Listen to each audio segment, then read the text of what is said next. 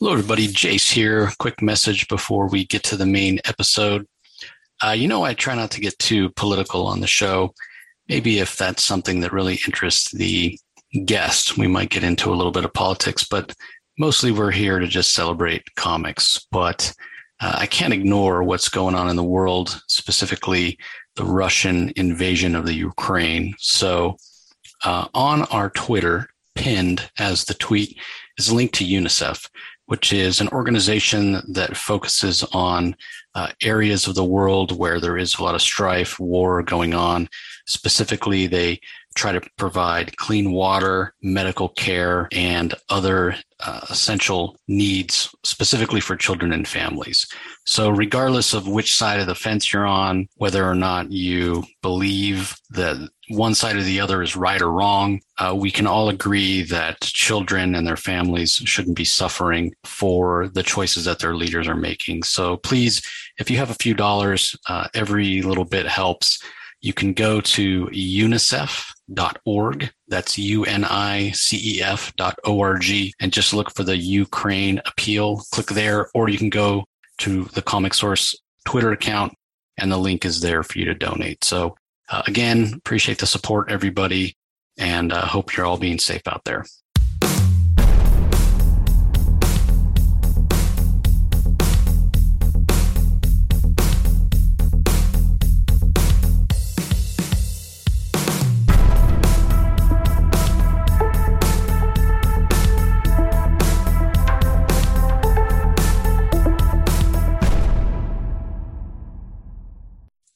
Hello, everybody. Welcome to another episode of the Comic Source. I'm your host, Jace. And this is Jay. This is your new Comics Wednesday episode for April 20th, 2022. Happy 420, everybody. If you celebrate, if you partake, neither Jay nor I do. It's not our world at all, but we don't begrudge those that do. And just be safe out there. And kind of on that note, be sure you check out the other episode that drops today. It's a shorter one. It's only about 20 minutes. It's with writer Elliot Rahal, who's been on the show before. And he has a book dropping today called The Cheech and Chong Chronicles, A Brief History of Weed. So 420, what a better time for that to drop. And there's also an Image comic today by Jerry Dugan that's leaning into that. So again, plenty of free material while you take your tokes. Is that while you smoke your weed and whatever? I don't understand the lingo. It's not my world, as I said, but hope you all have a great 420. That being said, it is sort of a smaller week this week. We only had about 10 DC titles, and if you're looking for those, check out our DC Spotlight that dropped yesterday. There are spoilers. As always, this New Comics Wednesday episode will keep it pretty much spoiler free, but not a big week, which is always great on the pocketbook. So Jay and I are going to go ahead and dive right in, talk about some of the books that we got a chance to read already. And let's see, I guess we'll kick it off with Captain America. Captain America number 0. This is written by the teams that are writing the two different Captain America books that spin out of this. So this is a 0 issue, but then I guess next month we're getting a Captain America Symbol of Truth number 1 that stars Sam Wilson. And then there's also a Captain America Sentinel of Liberty number 1 that stars Steve Rogers. So the writers of those two books, and I know I'm going to butcher this guy's name. I think it's Tochi Onobuchi. He's the one writing the Sam Wilson book. And then we have Jackson Lansing and Colin Kelly writing the Steve Rogers book. Mattia de Lewis does the art in this particular 0 issue. We have Joe Caramagna on letters. And Mattia, this looks all digitally painted to me. And it's very almost reminiscent of like Alex Ross art in a lot of ways. So it's pretty solid art. So what do you think of this 0 issue setting up the two Captain America series going forward, Jay? It was pretty good. I just like the idea that, they did a team up together. They both got their shields. They're fighting Zola. But you're talking about the artwork. The artwork I like is because it's bright. It's like Captain America is supposed to be a beacon of hope and justice. So I just like that it's all bright and white colors to show that, it's not dark and gloomy. Again, it's a good team up. It's fun. The ending's kind of cool. And like I said, I think it's a good way for the two characters to split off and do their own books. But it was a solid issue. through and through. I like the story, and I like the bannering going on with the bad guy, trying to downplay their heroism, and they shouldn't be doing this, but Captain America, he's a Boy Scout. He's like, no, this is the right thing to do. Yeah, if there's one thing that we can say, it's that Captain America and Steve Rogers, their relationship goes back, decades, back to when in the 70s the book was called Captain America and Falcon. So, I've never been a big Sam Wilson guy. I've never really cared when he was the Falcon. I don't really care when he's Captain America either. And I'm not really a fan of the actor that plays him in the movies. So I'm not really interested in that story, but I'm very interested in the Steve Rogers story. And I don't necessarily mind that there are two Captain Americas because we have two Spider-Men. We have Miles Morales and we have Peter Parker. And over in DC, we have two, maybe even more Aquaman. So Aquaman, I guess you'd say. So I don't know. It's kind of weird. And two Batmen for that matter. It's kind of weird that they're just making these new characters and calling them the same thing when the old one's still around. But whatever, I guess that's just the way of the world these days. So anyway, maybe the thing I love the most about this Captain America Zero, though, is the wraparound cover by Mark Brooks. Because, man, I love myself a Mark Brooks cover. And the one that he did is fantastic because it shows just a ton of old school Captain America characters on it. So you got Steve Rogers, you have MODOK, you have Dum Dum Dugan, you have the Jim Raymond version of the Human Torch, you have Red Skull, you have Baron Zemo, you have the Winter Soldier, you have Bucky, you have Sharon Carter. Like it just goes on and on and on and on. So it's fantastic. So I definitely picked myself that cover for sure. All right, let me go on to the first book I'm going to talk about. It's Avengers number. Let me get it up in front of me. Avengers number 55. Judgment Day is coming on the front. AXE Avengers versus Eternals and X-Men. That war is on its way. But first, we get this little bit of a setup issue, I guess we'll say. A little bit following on the fallout of what happened in the first arc, coming out of issue 50. With the multiversal Masters of Evil.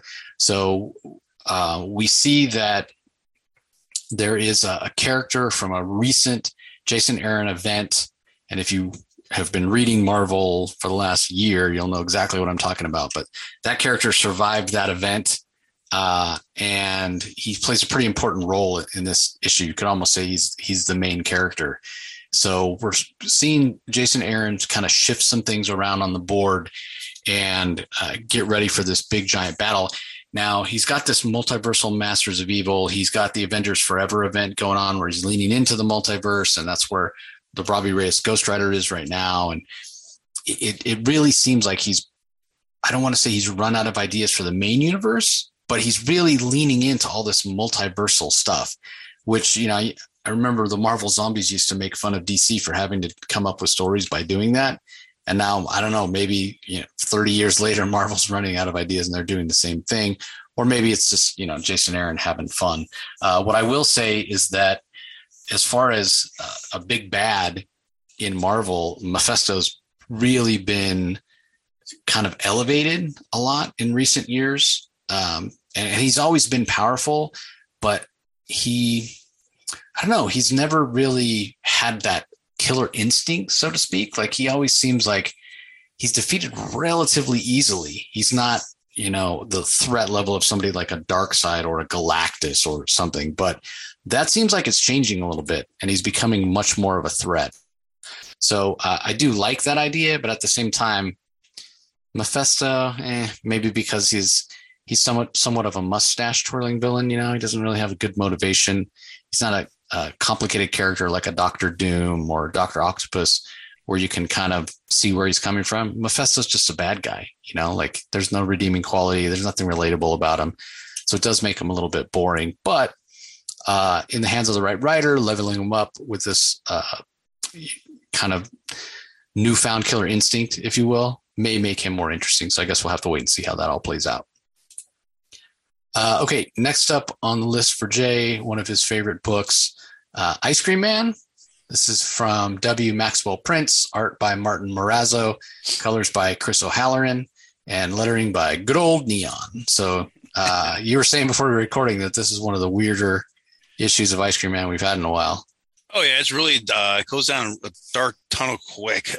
Pretty much covers a man that just lost like his best friend named Will, which is funny because living Will, and it's pretty much the Ice Cream Man. He kind of like narrates the story sometimes, but he's got a really big key role in this because he pretty much takes over after the intro of the story. And it's pretty much talking about someone's life and the regrets they make and the things they leave behind for those that when they pass on.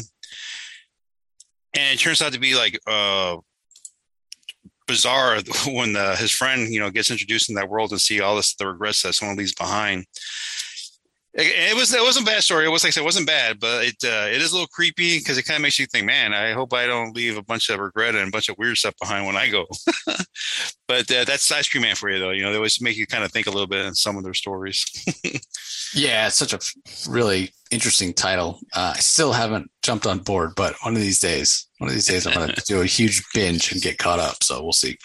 All right. Up next for me, Aerosmith Behind Enemy Lines. This is number 4, North and West. It's from Kurt Busiek and Carlos Pacheco. Pacheco obviously handling the pencil duties, Kurt Busiek handling the writing, but I think they plot it together. That's why they're just both credited as without any title. It doesn't say writer Kurt Busiek, artist Carlos Pacheco, or anything like that. Jose Rafael Fonterez is credited as the inker, Jose Villarrubia as the colorist, and Tyler Smith and Jimmy Betancourt from Comic Craft are credited as the letterers.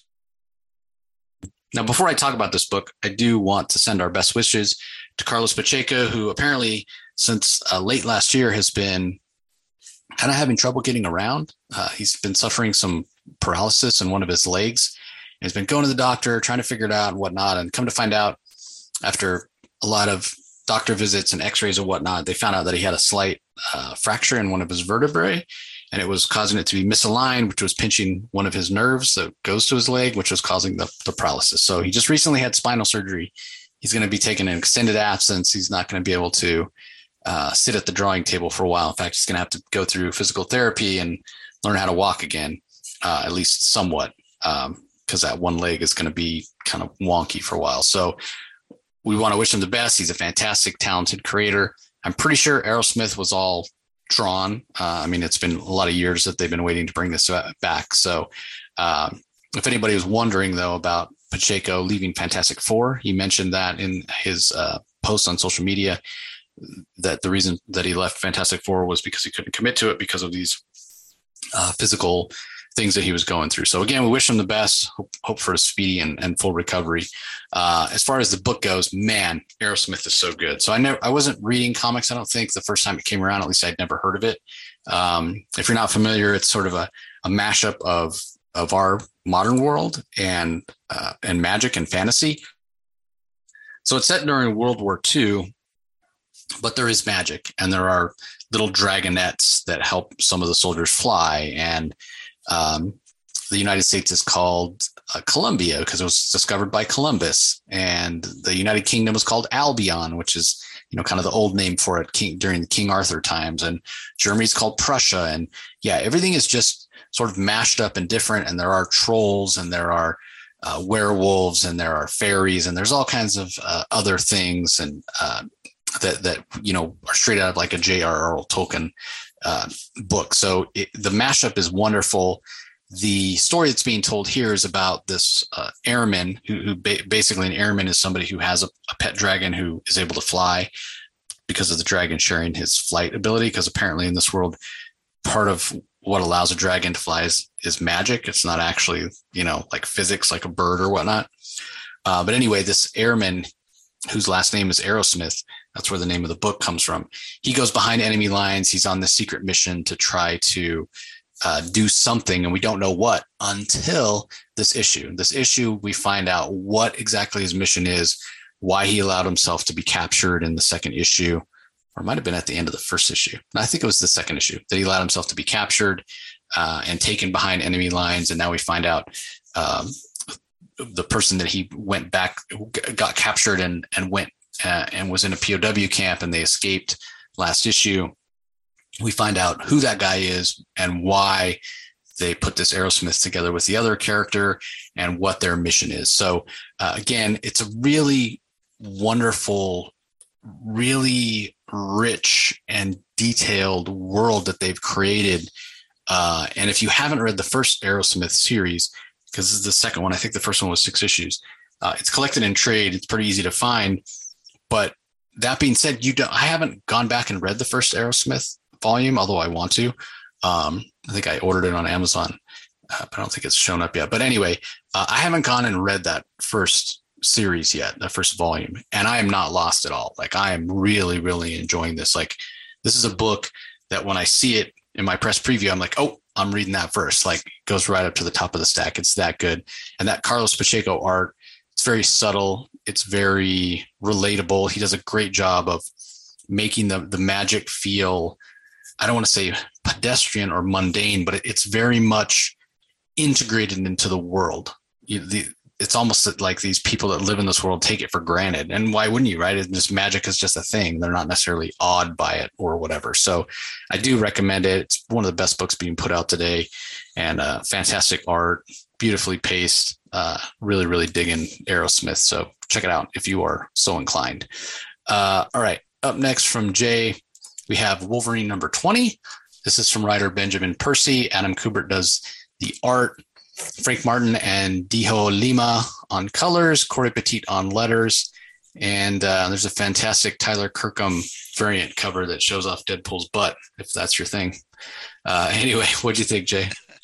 I think I'll get that cover. But this is my book of the week because the Wolverine title has always been a serious, title. There's nothing, silly about it. But this one is different because we get the narrator to be Deadpool, which is, he's a character and he knows that he's a comic character, and it's hilarious. The whole aspect of the story is, he's trying to join the X-Men for some reason. So he's trying to get on the island in various fashion. Wolverine has a side mission that he has to do because from the last thing, when he was, time leaping, with Xavier, he lost something. So he's trying to find that. So if you read the series, you know what I'm talking about. If not, I'm not going to tell you. But he gets to team up with Deadpool in this. So I'm sure it's going to be probably another issue with these two in it. So it should be pretty fun. But that's the whole premise, is they're trying to work together to find something that Wolverine's missing. But it's a great issue. Yeah, it happened right at the end. I can't remember if it was in 10 Lives of Wolverine or 10 Deaths of Wolverine, but I think it was 10 Deaths of Wolverine. It happened right at the end. Right. And you were like, oh, wasn't expecting that. And I didn't realize, Benjamin Percy wrote both of those series and he writes Wolverine. So it makes sense that he's playing into that, but I didn't realize he was going to do that. So yeah, it's pretty cool. Kind of a MacGuffin hunt. All right. Next book I'll mention is Land of the Living Gods, number 3. None of this is normal. I hope I don't mispronounce this name. I'm afraid I do every time, but I think it's Isaac Mogajane. Santos is the artist and does the colors. Dave Sharp on letters. This continues to be a really interesting book. I don't really have much context. The Land of the Living Gods really pulls from a lot of African mythology, and it's kind of the story. It's set in the far future, kind of post-apocalyptic, and these African Americans, well, I guess they're not African Americans, they're just Africans because they're living in Africa. But these people of color are there and they're struggling to survive, and they feel like their gods have abandoned them. And there's the main character is this albino whose mother recently died, and she seems to have a connection to the gods, and she's trying to understand why the gods have seemingly abandoned them and let the world kind of fall to pieces. And so she's on this journey to try to commune with the gods, try to understand, try to communicate with them, try to bring them back. And in the first issue, she gets captured and sort of sold into slavery,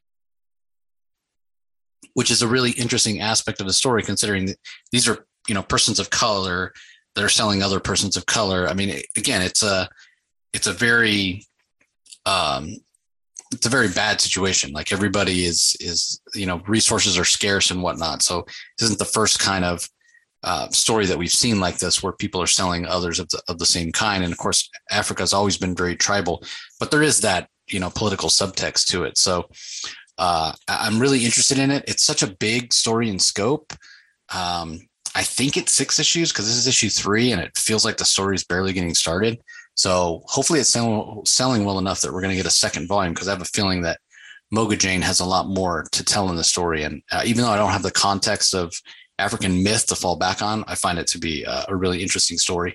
And also the Santos art, it's a little stylized, but it works very, very well for the story. The backgrounds are extremely light, but it works to put the focus on the characters and their emotion, because, these are people that are damaged. These are people that are living through very hard times. And so their emotions are very close to the surface. And that's portrayed very well in the art, in the line work. So, all right, up next from Jay, Slumber, chapter 2, called Shadow Play. It's from writer Tyler Burton Smith. Vanessa Cardinal does the illustrating. Simon Robbins on colors. Steve Wands on letters and design. What do you think of this one? Yeah, I like this story because, like, the first one, we know that the main character, Sesson, she is I guess, a nightmare hunter. So she goes into your dreams and she finds what's terrorizing you and gets rid of it. We also know there's a detective, Finch, who's an officer that keeps having dreams where he's like killing people. So this one goes into more of the story of, what's really happened in his life. And then in Stetson, she's got a lot of little secrets in that dream world where she always goes to. Those two worlds will collide and they work together. And I guess they're kind of looking for the same character that's ruining both their lives, which is kind of cool. The ending's really, well, like I said, the ending's really cool. And I look forward to the next issue. It should be pretty awesome. But I like the series so far, though. Fair enough. I haven't had a chance to check it out, but sounds interesting. Another series that I have been reading from Image is The Good Asian from writer Pornsak Pichachot. Alexander Tefegny is the artist. Lee Luffridge does colors. Jeff Powell on letters and design. This is the final issue. And man, this book was so good. This is issue number 11 as it finishes. Is it 11? Maybe it's 10. 10. Sorry, issue number 10. I think it was supposed to be 9 issues originally, and it ended up being 10. But regardless, it was a really great story, and it leaned into this idea of kind of the prejudice against Chinese in the 1940s when it takes place in, or 1930s rather, when it takes place in Chinatown in San Francisco with the Chinese Exclusion Act and this and that. But although that's the beginning of the story, kind of leans on that and sort of establishes that as part of the background of the story, part of the setting. This is very much a crime noir story. This is like a crime noir novel more than anything in comic book form, not necessarily a film. So there's lots of twists and turns. There's lots of characters, and you have to read it carefully in order to understand what's going on and make sure you don't miss any of the clues, because there are a lot of clues there that sort of help you figure it out. So this last issue does sort of spell it all out and explain everything that's happened throughout the series. And I just love how rich the world is that Pichachot and Tefegny have created here. And the character of Edison Hark, the main character of the series, is just, he's fascinating. And what happens to him, his evolution as a character throughout the series, and where he ends up from where he started, the journey he goes on and takes, and where he is at the end, is very intriguing to me. And what I love to see is on the very last page, it says Edison Hark will return. So that is very good to know. So, I mean, that tells me that the series has sold well enough that these creators are going to be able to bring another volume of Good Asian, or another, they may call it something else, but another story with Edison Hark in it. And that's a very good thing. And the artwork by Tefegny, I've talked about it throughout, how wonderful his artwork is in terms of establishing the time period of the 1930s and still having it have that noir feel that you need this type of story to have. So, okay, last book that Jay and I read is Hulk number 6, the Smashtronaut finale. It's by Donny Cates and Ryan Ottley. Donny writer, Ryan doing the artwork, but obviously they're both working on the story together. Cliff Rathburn is the inker. Frank Martin does the colors. Corey Petit on letters. There's a big new character introduced in this issue number 6, which is an interesting concept, but Unfortunately, this book is kind of going the way that I expected. When I heard it was Hulk in space, sort of, it's more Hulk dimension hopping, but it's still Hulk, not as the sort of grounded, angry monster that I prefer him as. And coming on the heels of the really out there, existential, esoteric, big idea, Immortal Hulk series from Al Ewing, I'm ready for a more grounded Hulk story, and that's not what we're getting here. So I know Donnie Hulk. I know Donnie Cates has a huge following. He definitely has his supporters, guys that love his over-the-top, high-octane action. And maybe I would with the right character, or if it was different timing. But I just feel like it's been forever since we've had a more traditional Hulk book. And so this is just not what I'm looking for. That being said, the idea of this new character who's introduced is really intriguing. And some of the ideas that he and Otley are exploring in terms of Bruce's psyche, he's building off of building blocks that have come from the past, whether that's Al Ewing asking the question from the very first cover of the very first Hulk book, right? Man or monster. So there are aspects to the psyche and who the Hulk is, and how he relates to Bruce Banner that are interesting, that Donnie seems like he's going to play with some of those tropes. So that aspect of the story is interesting to me. The Ryan Otley art, it's Ryan Otley art, right? Like if you've ever seen an Invincible comic, you know what to expect. There's a lot of blood and guts and people being dismembered and flying body parts. And yeah, if that's the crazy story that Donnie wants to tell, then Ryan Otley's the perfect artist for this book. So I'm still along for the ride because it's Hulk and he's one of my favorite characters. But yeah, it's not climbing up to the top of my stack anytime soon. So what do you think, Jay? Oh, I agree. I kind of miss the old Hulk. And as a kid, that's one of my first books reading as a kid was, Hulk Smash. It was just an awesome story. And it's just different because the last series we had, that was just a different aspect of what we're doing with the character. And now we're going to like the Space Hulk. But the idea is kind of interesting, in a sense. And the new character, it's like, okay, so I guess you're going to make some money. You did it, baby, because people are going to be buying that left and right. And, they're going to sell fast. I guarantee you this is going to sell fast. Yeah. And we also know from all the marketing that Marvel does what's coming up next, which is Hulk Thor, which is, a classic matchup from the very beginning of the Marvel age. So, and Donnie writes both books, so it's really easy to coordinate a crossover. So we're going to get 4 or 5 issues of a big brawl between Hulk and Thor. And, it'll be fun, probably. None of these fights ever truly determine, who's going to win based on, okay, now we're going to get the definitive Hulk Thor battle and we're going to know who's the strongest. No, I love when people ask on social media, they're like, well, who would win a fight between such and such and such and such? Whoever the writer wants. That's what matters at the end of the day, whatever services the story. Any character can beat any other character given the right circumstances based on the needs of the story. So, at the end of this big Thor Hulk battle, we're still not going to know who's truly more powerful, Hulk or Thor. You may make your own determination based on which character you like the most. But at the end of the day, I don't think that we'll really know. But yeah, you're right. I think this issue will sell out based on this new character, I guess we'll call him, that's introduced. So yeah, in the way that Null was a thing and God of Hammers is a thing, this character, Titan is his name, is going to be a thing. So with that being said, that's all the books that we're going to talk about in detail. I will run down a list of some other titles you might want to be on the lookout for today. So starting off with Aftershock, we talked about Land of the Living Gods. We also have the second issue of We Live, Age of Paladins, which I need to go back and reread the first We Live story so I can get into this Paladin story. I'm behind on it. We also have the final issue of Knighted. This is issue number 5. Knighted's from Mark Teixeira and AWA Studios. Also, the third of 4 issues of Primos from them is also out today. New Magic series, Magic the Hidden Planeswalkers, number 1 of 4 is out today.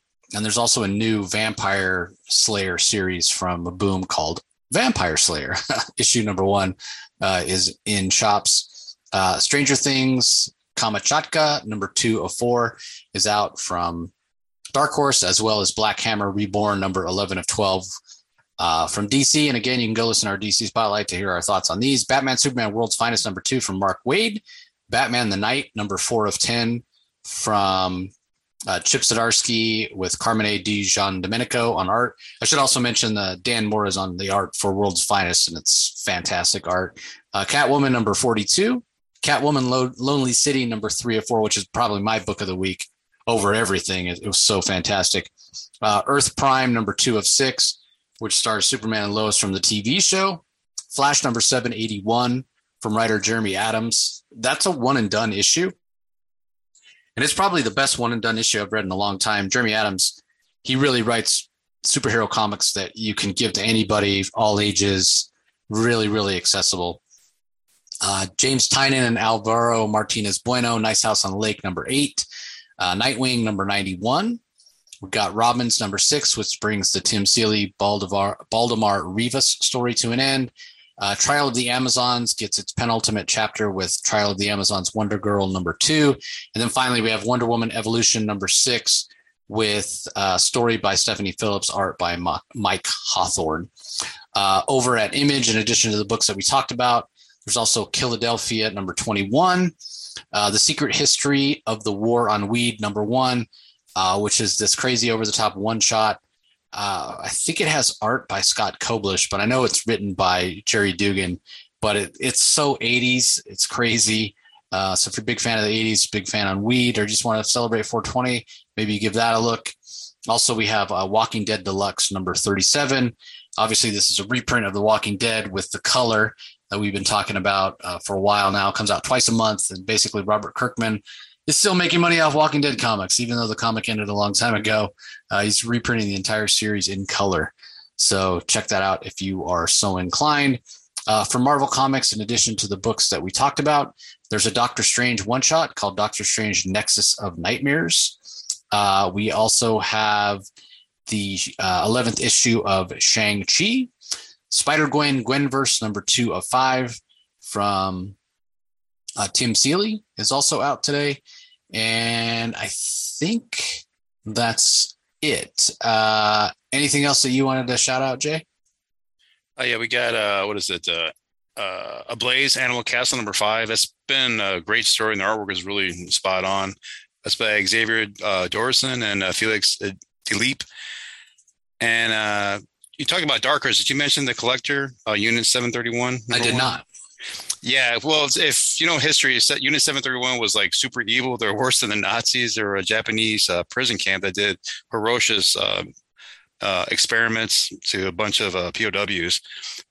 But it should be interesting. I'm going to see how they cover the story. But it's the writer is Will Conrad and artist by Marco Lesko and Rod Monterio. I'm probably saying that wrong, but it's caught my eye, and I know what that's the history of that Unit 731 is about. But I'm looking forward to that. That's by Dark Horse. Yeah, that sounds pretty brutal. So anyway, that does it for this episode, everybody. Hope you get a chance to get out to your comic shop. As we said, if you celebrate 420, please do so safely and have a great time. We appreciate you guys listening as always, and we'll talk to you next time. Have a good one. You can find the Comic Source podcast on Spotify, Apple Podcasts, Stitcher, Google Play, or whichever podcasting app you prefer. Please tell all your friends about us, subscribe, and rate us. The ratings really help with our visibility and our ability to reach new listeners, especially 5-star reviews on Apple. Also be sure to visit us at lrmonline.com to join the conversation, access the show notes, and discover all our other great pop culture content. If you want to email us, the email address is thecomicsourceblog@gmail.com, or you can follow us on Twitter, twitter.com/thecomicsource. Do a search for The Comic Source on Facebook and Instagram to follow us on those social platforms. All 3 spots are great places to find out when we release new episodes, as well as follow all our convention coverage. So once again, we want to thank everyone for listening, and we'll talk to you next time.